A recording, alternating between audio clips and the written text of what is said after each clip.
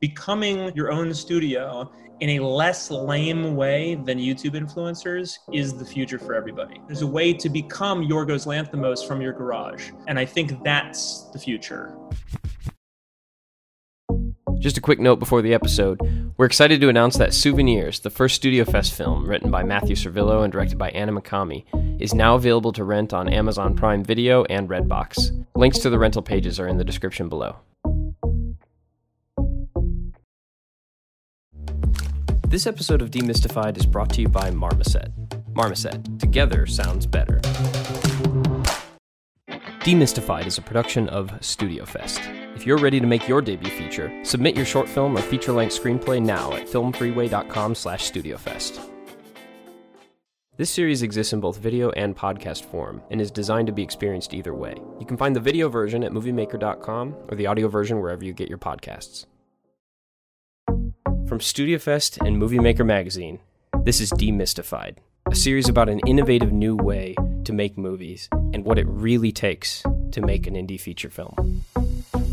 My name's Jake Bowen, and this series is about shedding light on the parts of getting an indie film made that are never seen and rarely talked about, through the lens of Studio Fest, a one-of-a-kind annual film festival that awards one writer and one director the chance to make their debut feature film. Last time, we talked about how Mark Duplass famously said, "The cavalry isn't coming." He beseeches filmmakers not to wait for some gatekeeper to pluck them out of obscurity and fund their dream project, because that virtually never happens. He also stressed the importance of forming friendships and collectives with other artists to help make one another's projects in a world where no one else will. And we talked about how Studio Fest is trying to pioneer a new model to fit into that landscape. Now you might be thinking, that speech was great and all, but it was 5 years ago and it's just one guy's point of view. And fair enough. So I started pulling excerpts from existing interviews with filmmakers who found success in the last 10 years in order to make the case that the need to self-start has only become more imperative in the years since Mark Duplass's career began. And the folks at Movie Maker said, instead of pulling clips from old interviews, why don't you guys just interview them yourselves? And I was like, we can do that? And they were like, yeah. Now, it just so happens that one of the filmmakers we wanted to speak to, the director and star of Thunder Road, Jim Cummings, just released his second feature film, The Wolf of Snow Hollow, which is available now on video on demand. We have every reason to believe that this monster will show up again tonight. To listen to the first part of this interview, in which Movie Maker's Tim Malloy talks to Jim about his new movie, acting, serial killers, and more, go check out and subscribe to Movie Maker Interviews over on iTunes or wherever you get your podcasts. The cavalry is not coming. Jim Cummings is an outspoken advocate for DIY filmmaking. We talked to him about his philosophy, his critics, treating film financing like a startup, the diminishing role of Hollywood, and the future of indie filmmaking.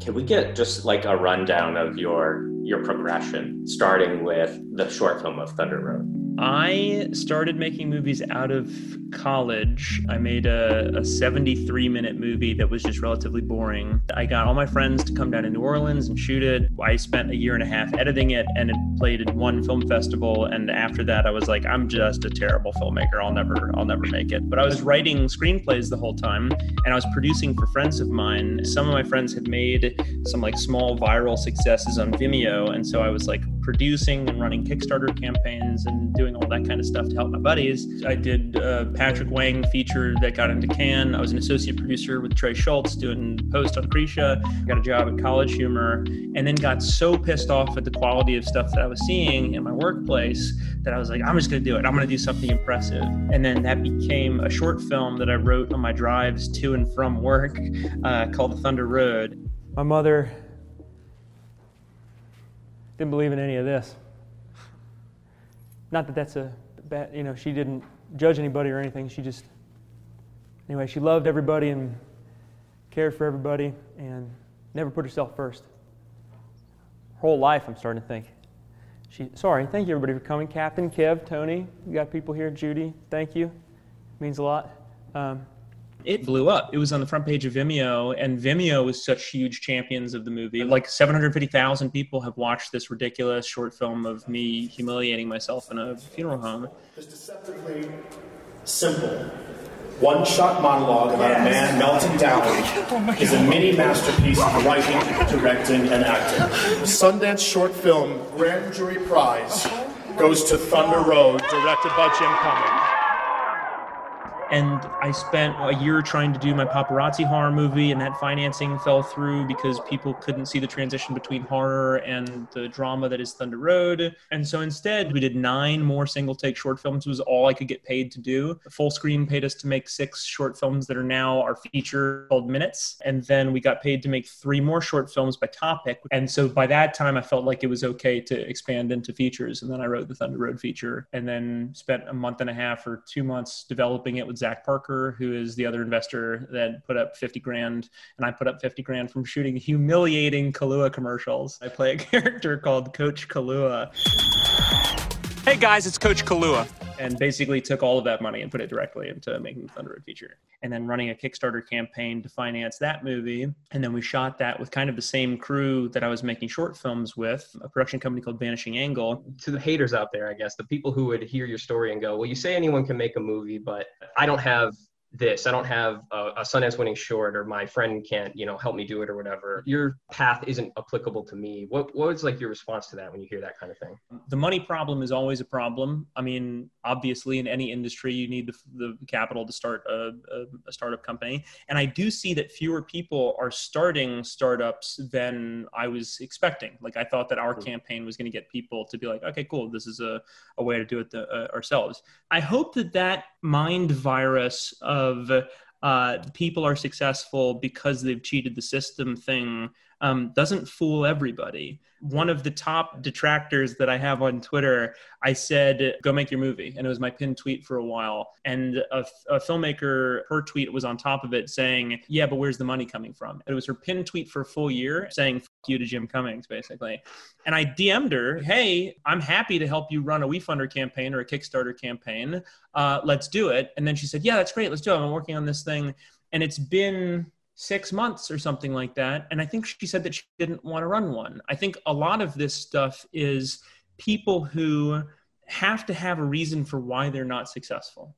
That is part of it, obviously. But then in the future, 5 or 6 years from now, all of this is going to be normal. Kickstarter campaigns are normal now, but WeFunder campaigns are going to be normal. And all of those pockets of I can't do it myself are just getting smaller and smaller and smaller, so much so that our grandkids are going to look back on us and be like, wow, grandpa could have been a filmmaker and didn't. And how fucking sad is that? Also, I'm a special case because our movies cost $200,000 to make. The Thunder Road feature cost $200,000. It's a huge amount of money. Trey Schultz made Krisha in his backyard for $35,000 with his friends and family. Joe Swanberg has made 20 movies for like $20,000 or something like that. The technology is there where you can walk into a fucking Best Buy and get a 4K camera that competes with the cameras that they're shooting Avatar with. All of these excuses are just getting smaller, and they're made by people. They haven't done the research, or they don't know this stuff. It's an educational gap. Thunder Road, like you said, you raised $200,000. It hit like a bomb. But I was just curious, if you hadn't raised that much money, let's say you raised 50, you raised 25, would you have made the movie anyway, or maybe pivoted, or just sought other sources? Or with Thunder Road, I knew that we would be able to raise that money. And we had a ballpark. So I was a producer for 6 years. And so I knew kind of what the script was going to cost in writing it. And also working with Natalie Metzger, who's my producer, she's always the one to say, the joke is, how many producers does it take to screw in a light bulb? Does it have to be a light bulb? Trying to keep the cost as low as possible. So much so that when we were shooting the police station stuff for Thunder Road, there's a scene where I'm at a circulation desk and I'm talking on my cell phone with my ex-wife. And Natalie says, does it have to be a police station? And I thought about it and I was like, no, it just has to be a wall with a blue line on it behind me, and then a couple of like police knickknacks. And so she was like, cool, let's take out this shitty abandoned warehouse that has a circulation desk and we'll shoot it there. So I think that we probably inevitably would have shot it no matter what, but it was also, we weren't asking for much. So we were able to go to these people who wanted to give us money to gap finance the movie and say, we're going to give you 125% back on the money. And we were able to do that in the first year, which never happens with startups. Yeah. But still, I never felt like I was accomplished. We had won South by Southwest and Sundance, and it was these incredible accolades, and people knew of us because of the short film and the feature, but then couldn't get taken seriously for the life of me, and then still was fighting these inadequacy traps of listening to Hollywood and being told it's okay to wait. They don't understand the landscape of the internet and how you can just do it yourself nowadays. Mark Duplass has talked about this. Some other filmmakers talk about this. endless meetings with Hollywood that sound really promising and go nowhere? So after winning Sundance, I had 75 general meetings around town, and they were all great. And we all had great conversations, and they got it, and it was wonderful, and we shook hands and kissed babies. And I was qualified as a writer, director, and actor, editor, one shot, doesn't really count. But like, I was qualified for 4 jobs basically, and I never got hired by any of those people. And it was just like a field trip, an in-office field trip to meet the guy who did this short film, the Sundance winner kind of thing. And it was great. It was a huge compliment. I got to meet all of these cool people, top brass, people who made movies that I love, and that was great. But it never really led to $1. And so when I was knocking on their doors to get any money to make movies, it never happened. But I've made money by having people knock on our doors. That's the only way that I've been able to make money. And the only way to get people to knock on your doors is by making stuff that you put up on Vimeo or put up on YouTube and already start to prove that you can do the thing. And then it becomes their idea to be like, they'd be really good to do this thing. And that was kind of my experience. And so it took me a long time to get over those hurdles. I realized we were kind of our own functional studio. That's just how you have to treat it. And it's stupid because Robert Rodriguez has been telling us to do this for the last 20 years. This episode of Demystified is brought to you by Marmoset. Marmoset is not a stock music site. It's a curated collection of real music by real musicians, bands, and record labels, often with entire albums available from a single musician or band. They have an award-winning music production team who collaborates with artists and bands to record original music, sound design, and custom scores. I used Marmoset while editing Souvenirs, and one of the coolest features I found is the ability to sort tracks by their arc, a visual representation of the progression of the music. It's extremely useful and saves you a ton of time. Visit marmosetmusic.com to browse music now. Marmoset. Together sounds better.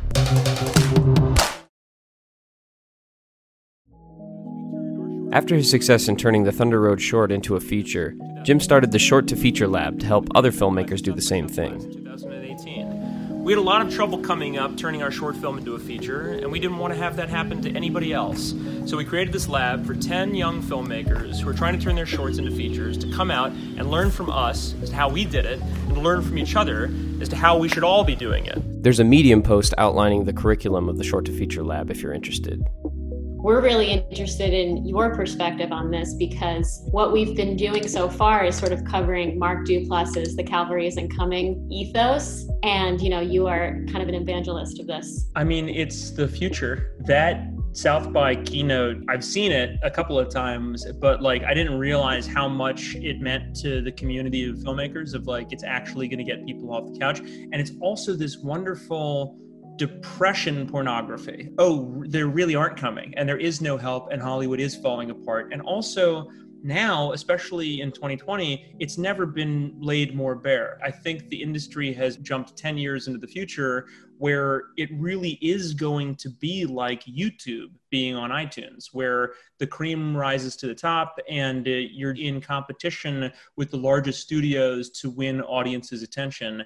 And so I think we are living in this incredible transitional period where doing super fucked up stuff and playing rock and roll will actually get you to the top of the charts in a way that has never been possible in any other art industry. Your analogy to rock and roll is interesting because in some ways, film in general, the medium of film, sometimes it feels maybe it's going the way of rock and roll a little bit. It used to be this ascendant thing, and it's kind of been supplanted in the last 10, 20 years by other genres or whatever. Do you want to talk about what you see the future looking like, maybe a little bit more from the perspective of getting the films made and getting off the ground and getting people to see it? Yes, of course. Let me first pick on one small thing that you said there, because I do think Sure. that the future of feature films is going to be relatively barren inside of America. International films are doing fine. They're always doing crazier stuff and making interesting stories. America is going through this thing right now where the focus shifted from when I graduated from college, from making 90-minute stories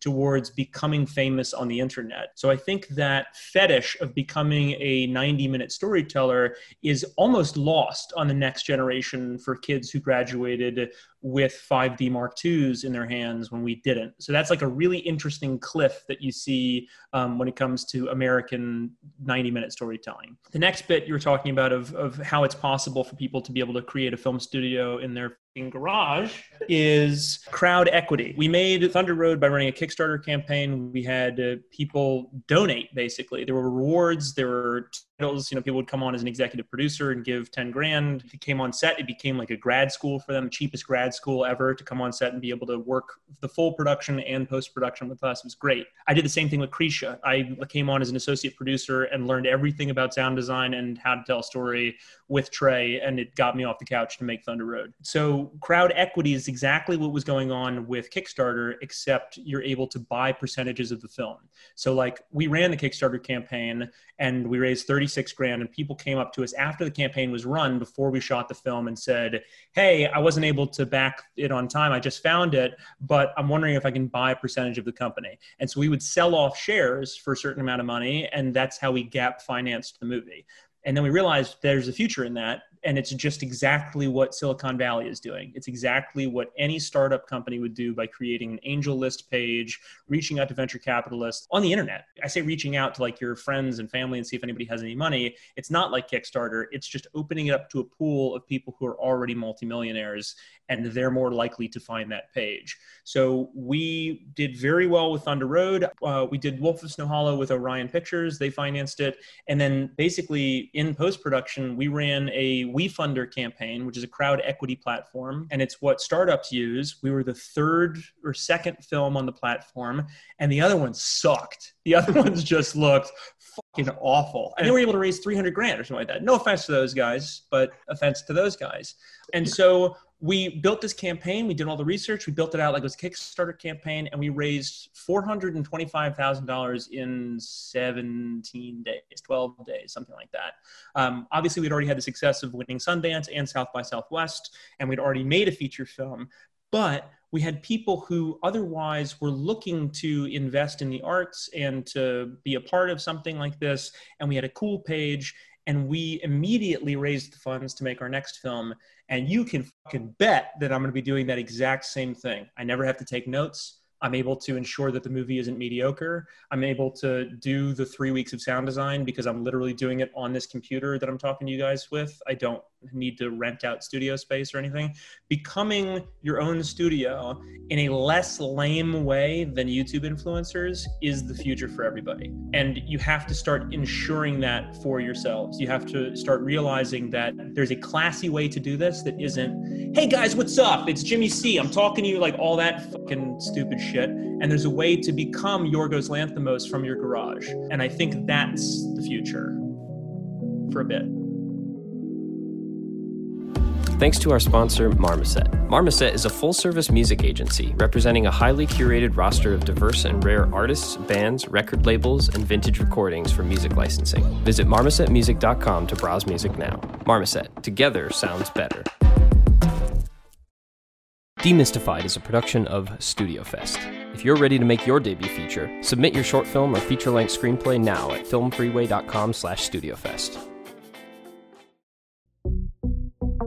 Demystified is a Studio Fest production presented by Movie Maker. This episode was narrated and edited by me, Jake Bowen. It was conceived and recorded by Jess Jacklin, Charles Beal, and Jake Bowen. The theme song was composed by Patrick Patrikios. Additional tracks and music supervision were provided by Marmoset. Other tracks used under Creative Commons licenses. You can find links in the show notes to some of the tracks used in this episode. To hear future episodes of Demystified, go to moviemaker.com or visit studiofest.com, where you can also learn more about Studio Fest and subscribe to the show.